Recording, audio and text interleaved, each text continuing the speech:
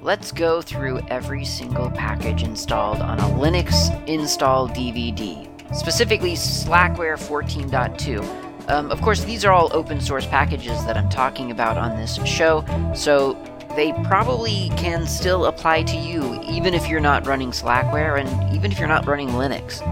These are open source packages, so you can download the source code and run them on any computer, whether you're running Linux, Mac, Windows, BSD, doesn't matter. You can learn probably something from this episode. So let's get started. The next one that I want to cover is package-config. Package-config is a very interesting little piece of software, and it dates back at least, I think the earliest version I was able to find on their servers was 2003, I believe. It is currently being maintained by freedesktop.org.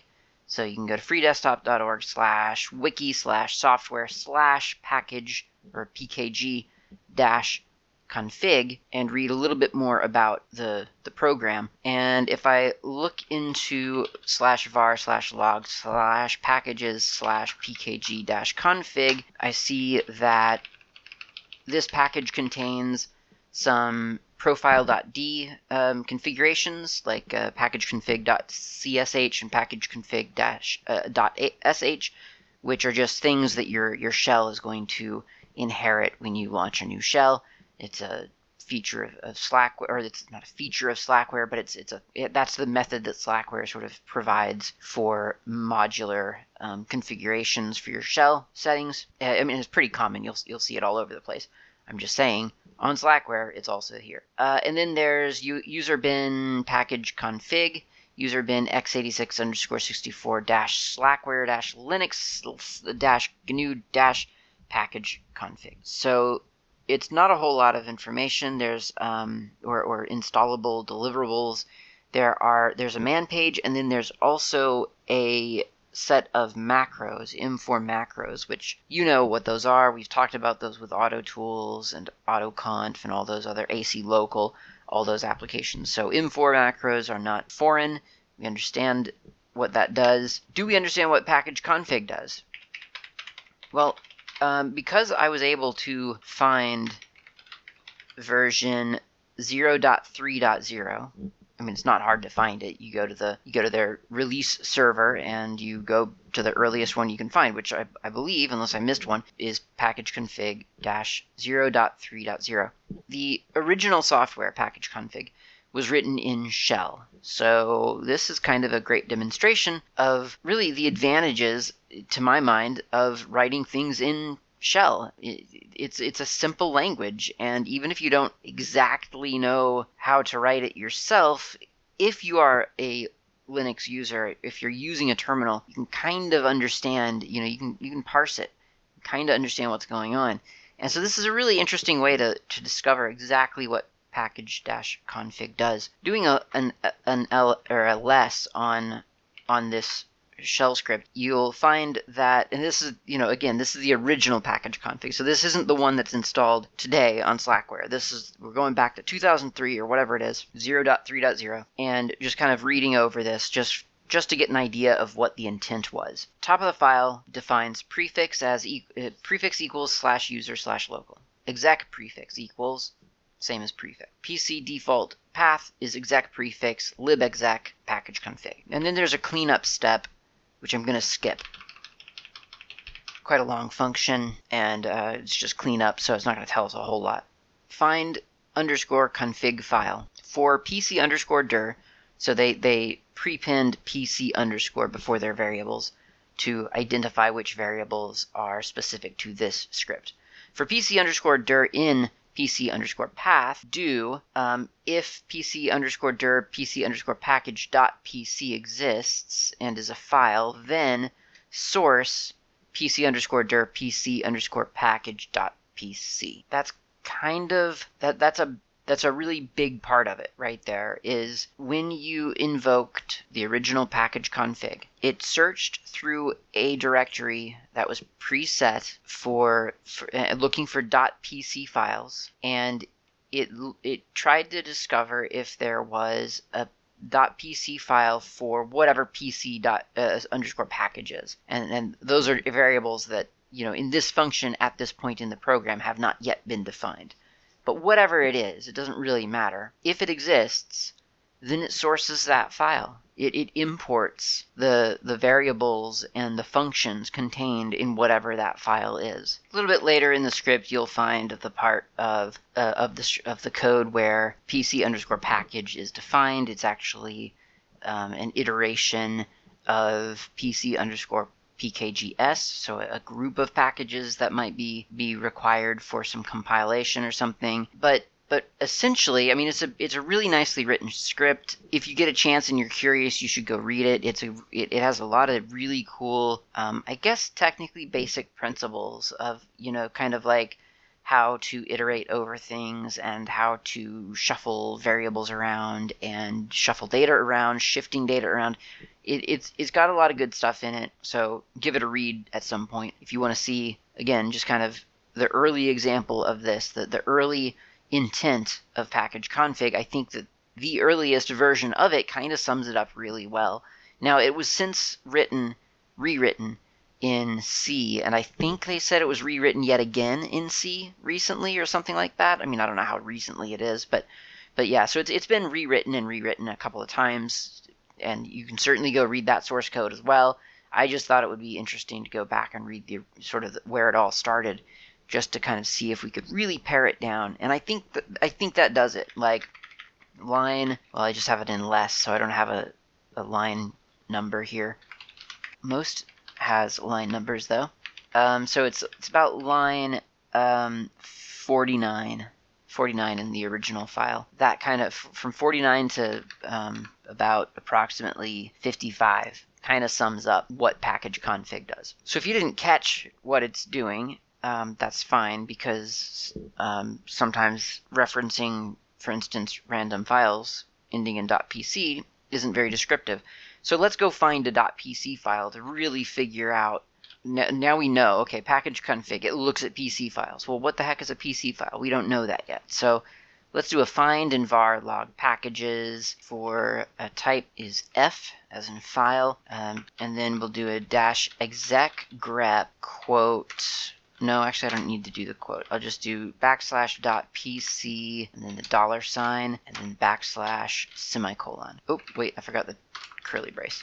$, space, curly brace, \colon. There's a bunch of PC files in here. So I'm just going to randomly take the last one that came up right before I hit Control C. There's like something like 1,600, almost 1,700 files. PC files on this system. Okay, this is a pretty good example actually. So this is liblizma, and it says the author is Lasse Collin. This file has been put into the public domain. You can do whatever you want with this file. It's a PC file, and it is prefix equals /user, exec prefix equals /user, libdir equals /user lib, includedir equals /user /include, name liblizma. Description, general purpose data compression library. URL, and then it gives a URL. Version 5.2.2. C flags -capital I $ curly brace include dir close curly brace. Libs :capital L $ curly brace libdir close curly brace space -LLZMA. libs.private -pthread. That's the contents of the package config file. So what we'll do now that we've seen, and you can kind of, I think you can probably start to see sort of what the purpose of this is. I mean, combined with our knowledge of what the original script did, and then what a PC file looks like when you get one, I think it's kind of becoming relatively clear as to how all of this works. But I don't feel like it's clear yet, and if it's not clear, don't worry about it. I'm gonna say yet more about this. But if it is, what is not clear yet from what I've looked at is where these things come from. So I have just downloaded 5.25 for Lizma, which is xz-5.2.5.tar.xz, and I'm going to do a find in this directory, in the archive that I just downloaded, for type f-name quote **pc, and there's nothing here. So now I'm going to do a /configure and then a make, and then I'm going to do a find type f name pc again. And what do you know, now in /source/liblizma/liblizma.pc this file exists. So really quick, like, look at this one. This is a brand new one. Has the same header, has the same prefix, it has a different prefix, sorry. Prefix equals /user/local. Exec prefix equals /user local. Libdir /user local lib. Include dir user local include, liblizma, and so on. So what is clearly, what's going on here is that your system, in its, I guess, its freshest state, would have probably a minimal number of PC files, of package config files.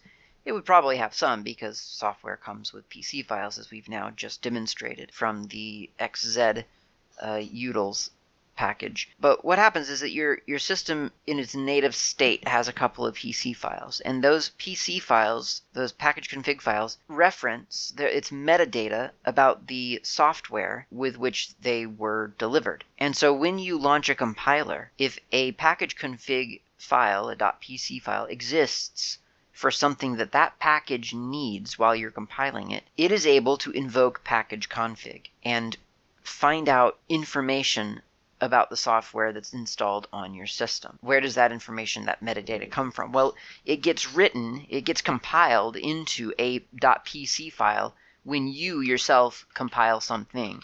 So if I do a make clean in this liblizma directory, in this liblizma archive, and then do a /configure, let's do prefix equals /opt. So now I've configured the software differently than I had before. The prefix should be completely different when I'm done here.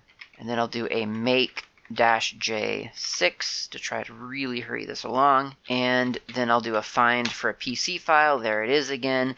So I'll do a less on that PC file. And what do you know? Prefix equals /opt. Exec prefix equals /opt. Libdir equals /opt/lib. Includedir equals /opt/include. So if I were to install this software now, any file, any other software that ever needs to know about how I personally installed liblizma, it could find that out. How would it find that out? It would invoke package config, import any of the variables that it offers, and then it understands where and how liblizma has been installed on this specific system.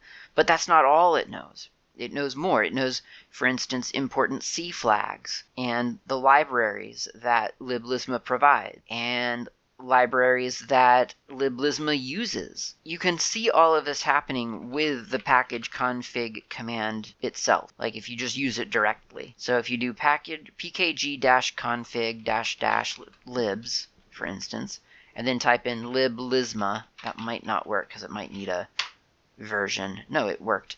So package config --libs, liblizma returns -llzma. So it knows the library, the compiler flag -l what, lizma in this case. It knows that compiler option because package config tells it, or rather the package config file tells it what that is.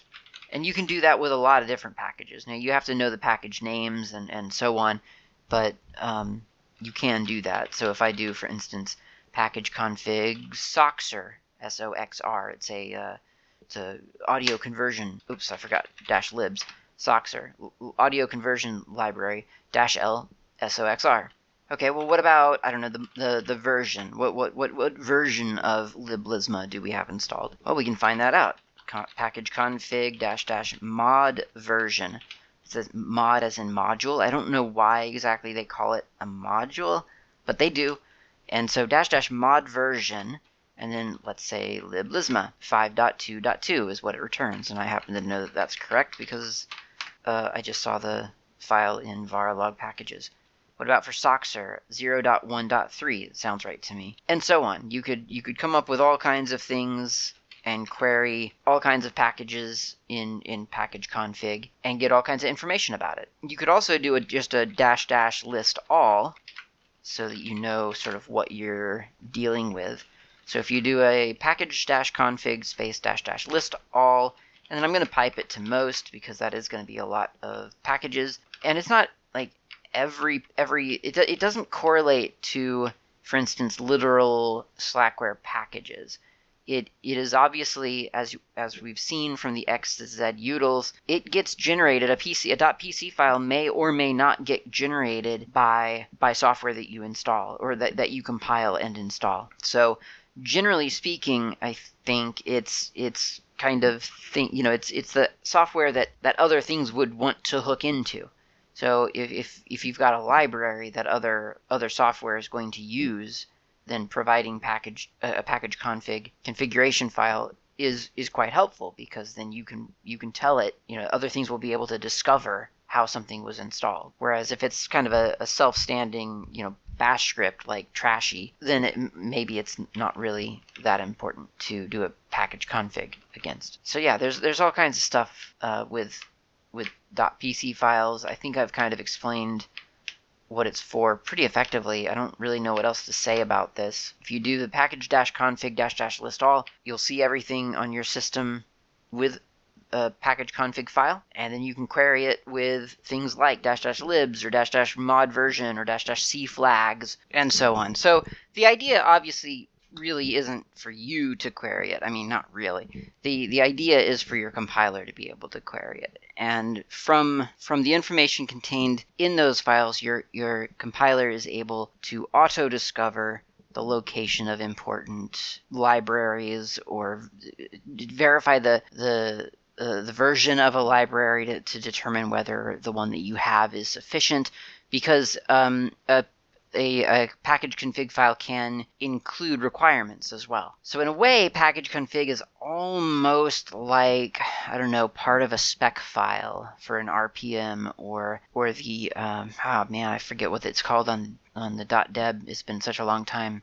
But anyway, it's a little bit of a specification file in a way, but it's also sort of like metadata. So I guess it's somewhere in between, a recipe and metadata. That's package config. It went a lot faster actually than I'd anticipated. Oh, it didn't go fast. It's been like 20 minutes. Okay, well, it didn't go a lot faster than I'd anticipated. It felt faster than I'd anticipated. Okay, let's really quickly tackle pmake. Pmake is parallel make, apparently, and it is according to the description at the top of the varlog packages entry, this is pmake, a parallel make program originally written for the Sprite operating system, ported from BSD Unix.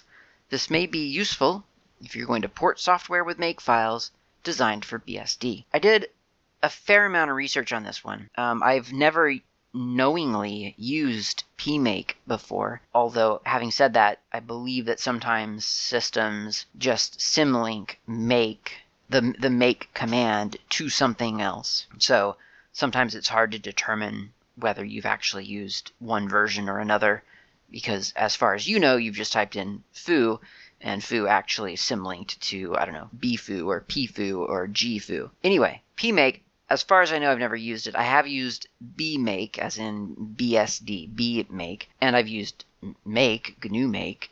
Pmake, not as far as I know. So I did some research on it to try to kind of figure out where the lineage sort of is, what that looks like, and it was pretty difficult actually to determine definitively. But what I do get is that BSD has their make, and Linux, or the GNU, I should say, has its make, and Linux typically just defaults over to the GNU make, and so a lot of software developed for Linux anticipates a GNU style setup. And when I say it's a GNU style setup, it means that you generally have a make file, and maybe there are some other make files elsewhere, but it all happens sort of in sequence. There's a make file, and maybe that triggers another make file or something like that, but it's all kind of, it builds on one another, as far as I can tell. Whereas pmake, one of the key features to pmake, but also to other BSD makes, is that there are snippet files, if you will. I'm calling them snippet files. They're actually on BSD, you'll find them as a .mk file.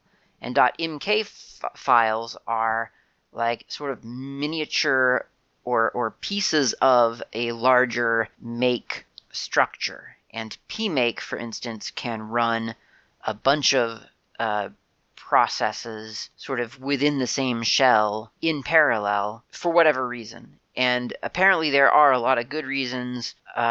Whether or not you see those benefits outside of a project that uses that, I have not been able to determine. And this, if you'll remember, when we were talking about either Makefiles or GNU Make, I don't remember which one it was now, I said that apparently there is sometimes a difference between running Make and BSD Make or something like that, or Makefiles written for one and not the other, and that I wasn't sure what that difference was. And I'm still not exactly sure. There's a fascinating thread from a 2008 mailing list entry to NetBSD about kind of exactly this, like pmake and just generally BSD Make, and how it differs from GNU and what the different structures are for each sort of the setups. I mean, I don't know what to call it. Like it's almost the infrastructure or the structure of a project,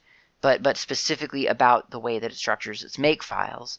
And I read the thread and it's fascinating, but I without seeing it sort of side by side and understanding where one is failing, where one succeeds, it's a little bit difficult to picture, in my head.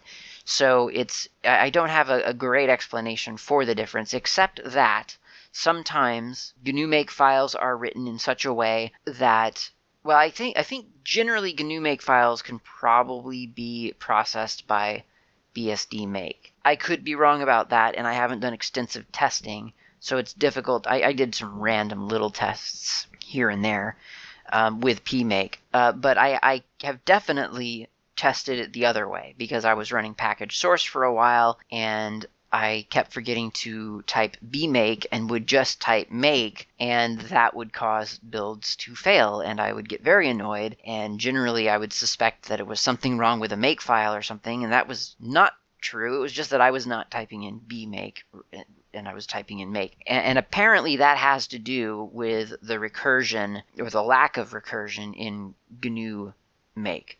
And I don't know exactly. First of all, the thread that I was reading was from 2008, so a lot of the differences explained might not even exist anymore. So I can't guarantee that the information that I read was correct. I mean, I'm sure it was probably correct at the time, but development has happened since 2008, so I don't know how much of it is still true. Point is that you can look at PKG SRC, package source. You can look at that. You can look at the tree and look at any given package in there that you could install, and you'll see the structure. You'll see all the different make files. I keep going back and forth on whether or not we sort of ought to be aiming for a unified make system, because on one hand you might think, well, we're all using make files, and yet we have different make commands required to process them. That seems a little bit wrong. But actually I'm gonna go towards sort of the way I feel about shells on this one, and that is, it's all free and open source. It's very difficult to find. Well, it's not difficult, but the ones that are free and open source are readily available, at least in my world. And so it doesn't feel like it would be it's that big of a deal to have 2 different makes or 3 different makes, and a couple of different ways of structuring your compilation infrastructure. That just doesn't seem like a weakness. It actually seems like a good thing, because certainly, as I've said before, AutoTools makes it really easy to get a make file up and running relatively easy. CMake can make it relatively easy to get that going, and that's nice. You don't have to worry about other definitions of make files, and that's rather refreshing. Is there a system to help you through the BSD make structure? I don't know. I haven't looked into that. So maybe there is. Maybe there's something equally as nice. Maybe there isn't. Maybe that's a barrier to entry. I don't know. But either way, it's nice to have the choice of, well, I just want a quick make file to throw some stuff into a folder. I'll just use GNU Make today. I have a big program being able to break out my make files into little bits and pieces, or to resolve dependencies before continuing, and so on. Maybe that's what I need. And so you have the BSD model for that. So on the one hand, while I thought to myself initially, this just doesn't seem like it warrants 2 or 3 or 5 implementations, on the other hand, because it's open source and easy to resolve either way, then it seems like it's actually a good thing. It's a feature, not a bug. And that's where I stand on the whole make issue right now. I mean, heck, I can think of a couple of, not a lot, but a couple of applications that I wouldn't mind breaking out. For instance, the man page process, just compiling or assembling documentation. If that was a separate process that could run while the rest of the compiling is running, that would be fantastic. And you get that sort of thing with, for instance, or you get settings for that for that, and it's included with pmake. If you do a less on /user/share/imk/bsd.man.mk, you see that there's stuff for processing man pages. If you look in the mk directory, there's a bunch of other stuff too. bsdinfo.mk, sys.mk, or I guess it's called bsd.sys.mk technically. bsdfiles.mk. This file can be included multiple times. It clears the definition of files at the end so that this is possible. So this is to install specific files. It's basically a directory. It's a file of nothing but variables. It is unintelligible. But there you go. That's kind of that little infrastructure that I'm talking about. These little sort of partial make files that, when treated as a larger system by, for instance, parallel make, it all can happen at the same time potentially, or in tandem, and potentially either compile your software faster or just give you more flexibility in how you design that compiling infrastructure. I find that talking about speed pretty much all the time is kind of difficult. It gets dicey because you start talking about, oh, this is so much faster than that, and then it comes into questions of, well, what are you compiling it with? What flags are you -j what? And, well, would it be faster if your make files were broken out into smaller entities, or would that not matter? And you get into a lot of sort of conditionals.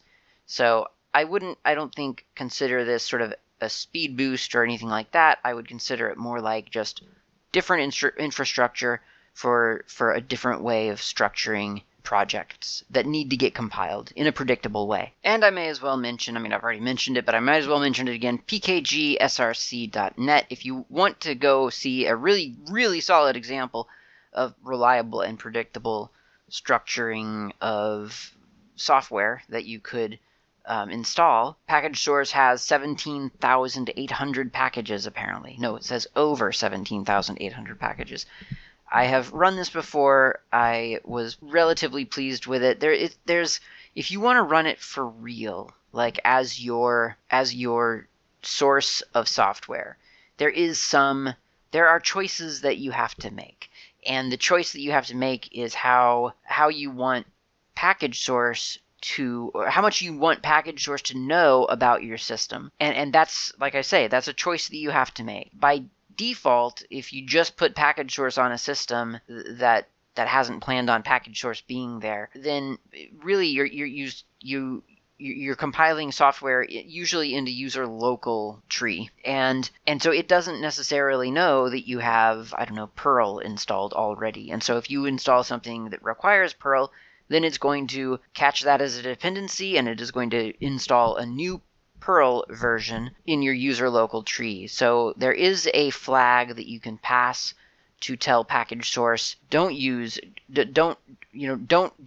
take your own dependency resolution for granted. Instead, use information about the system located here, and then you can get it to compile against stuff that already exists on your system. But the Package Source maintainers themselves kind of warn you against that, because now now you're using something that they have tested sort of in a self-contained environment. They are able to vouch for the versions of dependencies that they compiled the software against, and you are throwing in different dependencies. Should that matter? I mean, ideally it wouldn't matter, but I mean, the reality of it is that sometimes that matters because software gets updated or the dependencies get updated, and then the software built on those dependencies are looking for something that doesn't exist anymore, or a new version is looking for something that doesn't exist yet, and so on. But packagesource.net is a very cool example of a Makefile infrastructure that is intricate, admittedly intricate. You really have to kind of look through it, and it will seem very foreign if you're used to sort of your standard GNU Make project. It does look different, and you can get lost in all those make files, trust me. But that's part of it. That's part of the PMake or BSD make or BMake or whatever it's called. That's part of that world. And yes, it's different, but sometimes different is good. Okay, let's go take a coffee break. And after the coffee break, we'll talk about listener feedback and Perl and lots of other things.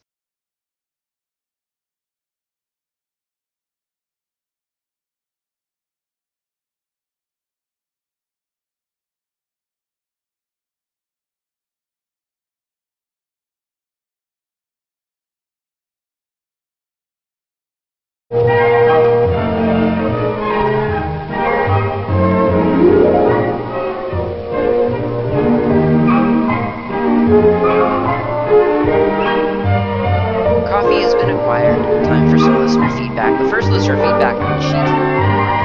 It's not actually listener feedback. It was not directed to me, but it does address something that I thought might be interesting to hear about.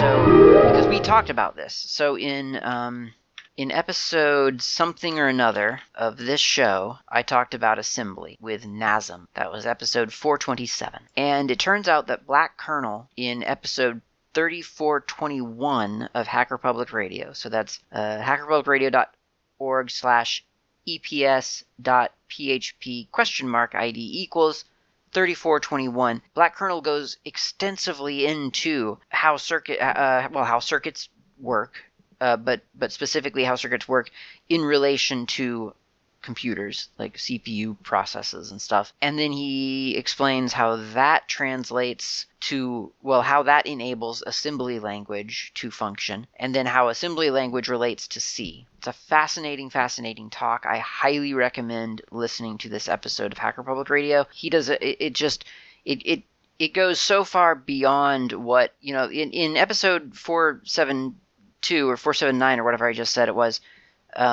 when I was talking about assembly and NASM, 427, sorry. At that point, I was just literally talking about NASM. I wasn't even attempting to explain why assembly worked, because frankly, I didn't know. Now I do know because of episode 3421, so I highly recommend checking it out. All right, the next listener feedback is legitimate. It was actually written. It was written to me. And this is from Dave Morris, who you may or may not know, also from Hacker Public Radio. These are all weird coincidences that I'm referring to two Hacker Public Radio people all at the same time. But, I mean, what can you do? I'm involved in Hacker Public Radio as much as I am with GNU World Order, so the worlds are going to collide frequently between those two. Okay, anyway, he says two things I was going to mention but didn't want to overcomplicate. No, that's his response to me. Sorry, he says, I did things a little differently and commented on why in the script. I forgot to comment on using userbin env space Perl. And env, env, is a really handy little application on your Linux machine, no matter what Linux you're running. env is certainly there. And it is a way for your Linux machine to understand what your environment prefers, I guess is a good way to do it. And a lot of people use this in the Python world because they don't want to necessarily predict, or they did. I feel like it became really popular with like sort of common folk like me when Python switched from 2 to 3. Then you started hearing about env a lot because people realized, well, we can't just say userbin Python anymore because some people are going to be doing, on some people's systems that's going to be Python 2, on other people's it's going to be 3. What do? Userbin env space Python, and it just tells, it's asking the env command to resolve what Python or Perl, where that's located on the system, and it lets env find it and run it. So that's what that tip is. I knew better than to not use env in my sample application. I just forgot to actually sort of do that. But I've used it before. I knew that was a better idea. But anyway, so that's what he's got at his first line in his script, in his version of the dice rolling Perl script. So the differences are not like really all that great. He does something very elegant in how he processes the argument that you pass to the script, but otherwise it's not really like I was happy to see that I didn't get too much wrong, as it were. I mean, it's not really wrong, and in fact he says as much. He says an alternative way of writing the script in GNU World Order episode 429. Not necessarily better, just different. Remember the Perl motto, TMTOW TDI, which actually translates to or expands to there's more than one way to do it. There's even a Wikipedia article on that phrase. There's more than one way to do it. So that's the Perl motto. So he opens his script with use warnings, use strict. We did that. Use UTF-8. He says this ensures that you can use Unicode in the script itself if you want. So that's a good thing to remember.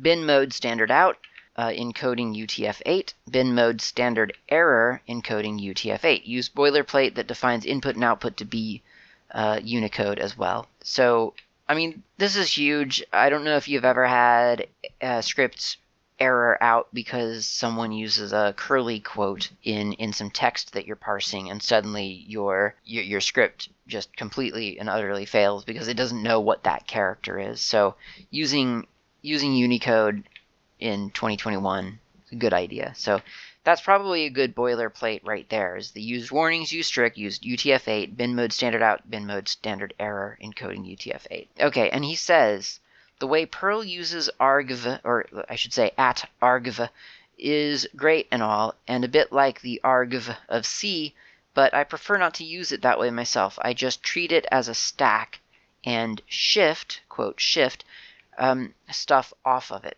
This is consistent with the way modules like getopt : long pick out options, maybe with their own arguments, from the command line parameters. Here I use the convention of shifting the top argument of the stack. If there isn't one, then $sides will be undefined. The die, and we'll get into what die is. It's not the dice. He says die is an exit with a message. Use a trailing quote \in close quote, or it will add script location information.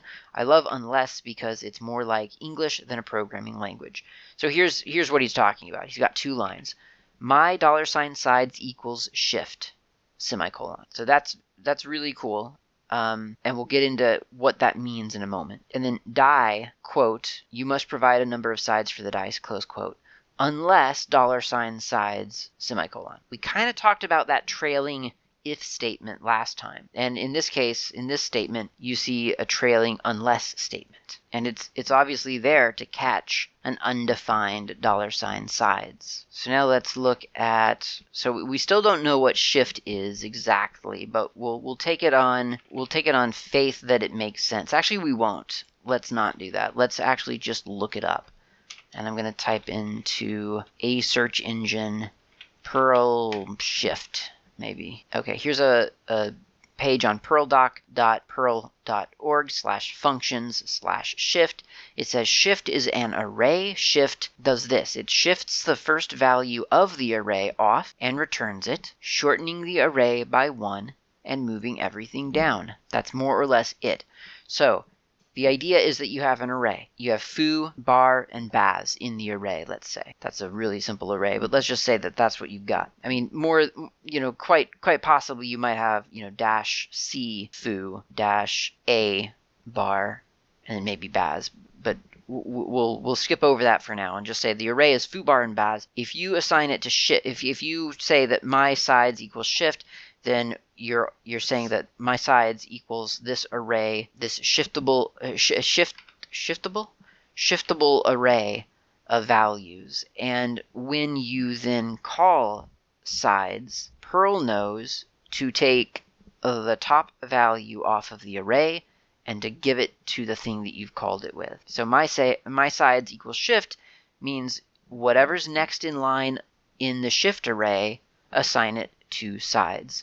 And we can demonstrate that in a very real way by, let's do let's just call it foobar.pl. How's that? So we'll do hashbang /user/bin/env Perl, having learned our lesson.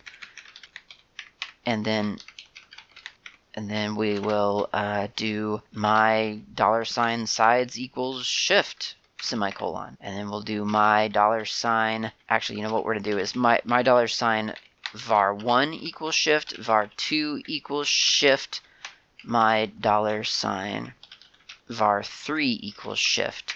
And then we'll do a print $sign var semicolon. And then I guess I'll do like a sort of a var1 is var1, var2 is var2, and so on. So we're going to get a little report at the end of running our program. Okay, so now I'm going to just launch a shell right here in Emacs, and I'm going to do perl./ foobar.pl 1, 2, 3. It says var1 is 1, var2 is 2, and var3 is 3. That's what I would have expected.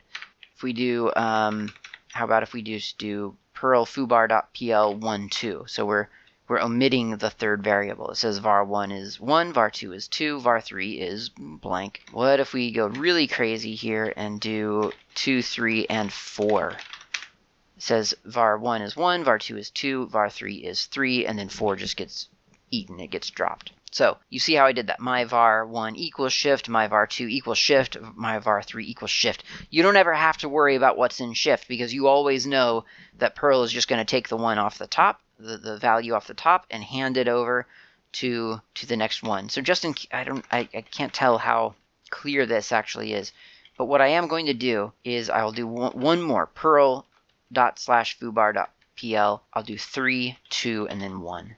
var1 is 3, var2 is 2, var3 is 1. So again, the first one in line gets assigned to the first variable the first time you ever call shift. And then it gets eaten, it gets dropped from the array. Now I was using Perl on a script in real life for fun outside of the show a week ago, I guess, or 2 weeks ago. And I didn't know about shift yet. And I didn't know, so I had a loop. I'd written a loop where I would look at what was in at argv, and I would take the first value or the first two values, whatever I needed, and put it into a variable. And then I was calling some function to remove, argv.remove or something like that, or I think it was just remove. To get rid of that, to get rid of the thing out of the array, and then loop back around and do it again, and loop back around and do it again. And it was a lot of work. I mean, it was something that I just assumed, like I didn't know the other way to do it. Turns out shift exists, makes it so much easier. So in Dave's script, all he's doing is saying my sides equals shift. Now, if you only have one value, then that's the array gets, takes that value and puts it into sides, and then the array is essentially gone. We could call it gone. If you had given it two values when you called this script, then it would still only take that first value because it's only getting called once. Okay, now sub roller is what he calls his subroutine, and he says curly brace my parentheses $sides close parentheses equals at underscore semicolon. He says there's nothing wrong with indexing at underscore like in the original. I prefer to use it as a stack and shift stuff off of it, which I put into variables. It makes it easier to see what the subroutine arguments are at a glance, though I usually write lots of comments. I'm told it's bad form to name variables in the subroutine scope the same as global ones, but it's a habit I've gotten into. Yeah, so he's not using local variables. But I mean, technically it shouldn't matter, right? I mean, if the scoping is correct, it shouldn't really matter. You should be able to just reuse variable names. So I'm not really sure. I don't know. I feel like that's kind of calling the bluff on the programming language. You're telling me you're scoping this, and that the contents of this function, the subroutine, are private unless passed out of this function to something else. So I'll just reuse all my variable names. Anyway, my $role equals int parentheses rand parentheses $sides close parentheses semicolon print $role plus 1 comma quote \n close quote semicolon close curly brace. So that's, yes, it's different, but at the same time, it's not entirely different. Like it's essentially the same process. And then as the final line is roller parentheses $sides close parentheses semicolon. So that calls the subroutine. That's it. It's as easy as that.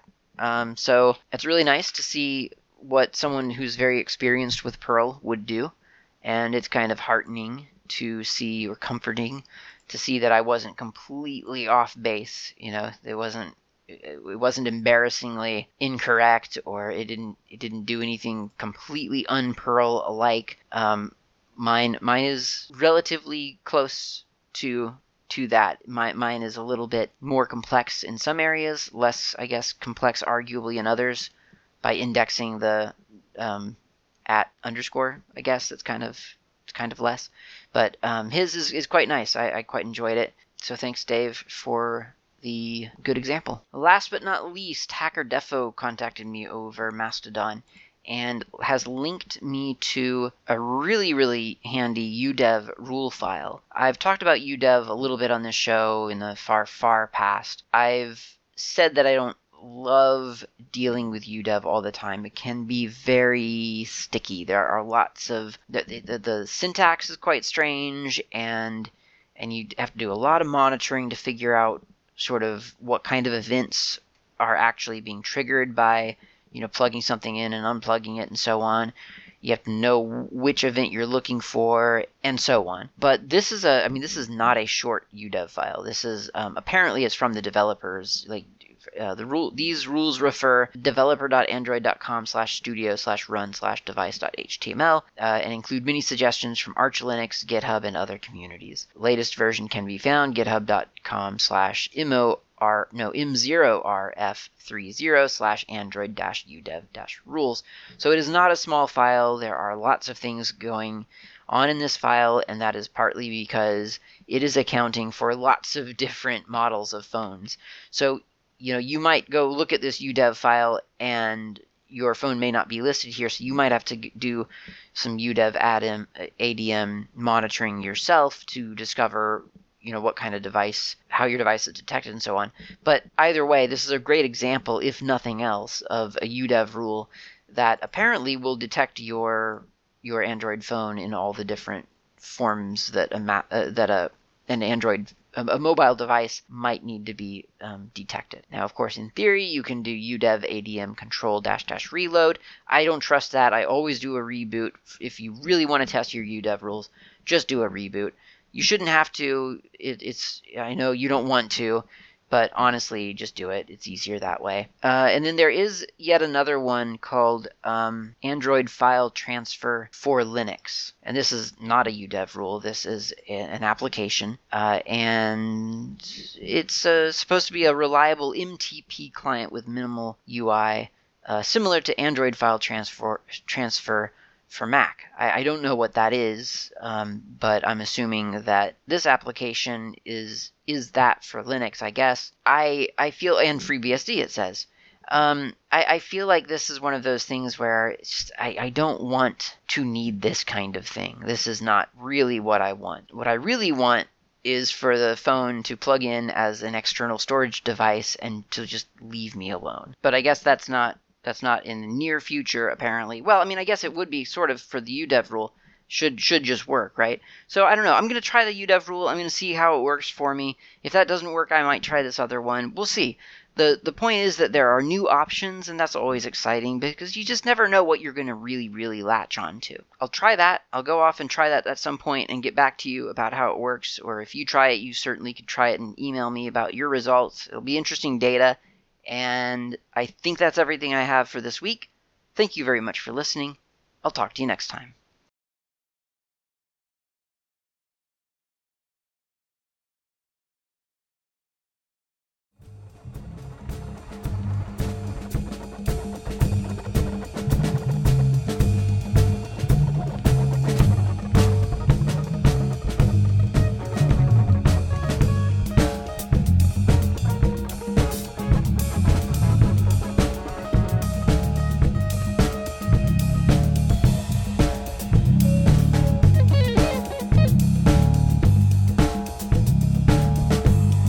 Thanks for listening. My name's Klaatu. You can reach me anytime over email with feedback or comments, tips, or just to say hi. My email address is klaatu@slackermedia.info. You can also reach me on the Mastodon network, not Klaatu, at mastodon.xyz. The show's intro and outro music is by Fat Chance Lester. You can find their music on bandcamp.com or on GNUWorldOrder.info. In the archive, you'll find a music directory containing the album from which this music has been extracted. Until next time, thanks for listening and keep the source open.